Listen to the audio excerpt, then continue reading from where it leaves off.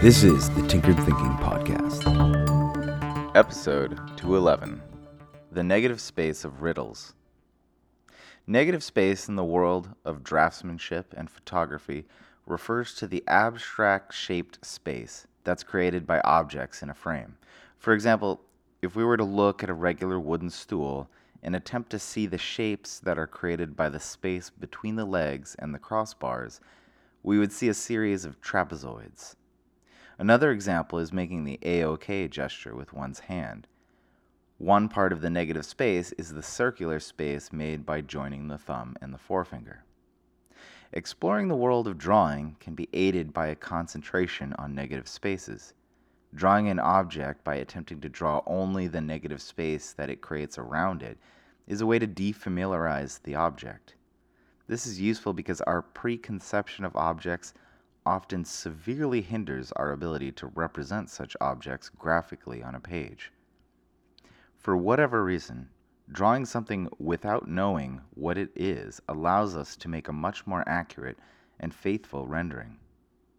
Strangely enough, there is no actual difference in the line that delineates the visual edge of any object and the line that delineates the visual edge of the space around it.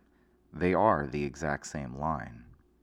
But which side we concentrate on drastically changes our ability to accurately perceive the line. This intersection between positive and negative space can work as a good visual framework to look at the nature between problems and solutions. For example, we can think of the experience of pondering a riddle. We know there is a solution, and we know that the solution, once known, will feel very obvious and intuitive. And yet the solution is usually not instantly obvious the moment we hear the riddle. We can endure an agonizingly long amount of time pondering the riddle side of this equation without coming across the solution side. But this is in essence the point of riddles. They are generally phrased in such a way that makes the solution elusive. The key is the nature of the phrasing. Take, for example, this simple riddle. Say my name and I disappear. Who am I? This is a fairly easy riddle that might be obvious after a moment or two, but examine just how clear the solution can be if the phrasing of the problem is changed. Here is the exact same riddle phrased in a less entertaining but more obvious way. What is a word that describes the absence of sound? These questions both have the same answer, silence. But in one case, the phrasing creates a kind of red herring for our perspective, whereas in the other one, the phrasing aids our ability to find the solution. Any and all problems that we encounter in life are a riddle of one kind or another. Life is primarily just the act of solving innumerable problems, both big and small, to different degrees of efficacy. We can level up our problem-solving ability by paying close attention to how we phrase the problems we seek to solve. A poorly phrased problem may prove impossible to solve, but rephrase it, and suddenly our abilities naturally become more effective, like attempting to draw the negative space around and between objects instead of trying to draw the objects themselves.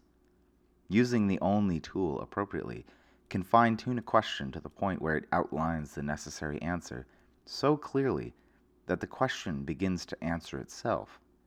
We can, in essence, define negative space so clearly that the positive entity of a solution literally pops into being.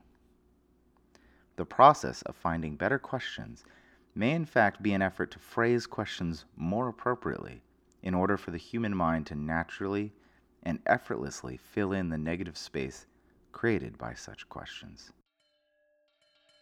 This episode references episode 42, Level Up, and episode 30, The Only Question. If you'd like to fully explore those references, please check out either episode next.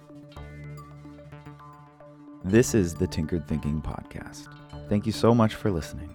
If you find the Tinkered Thinking Podcast valuable, there are many ways you can support it.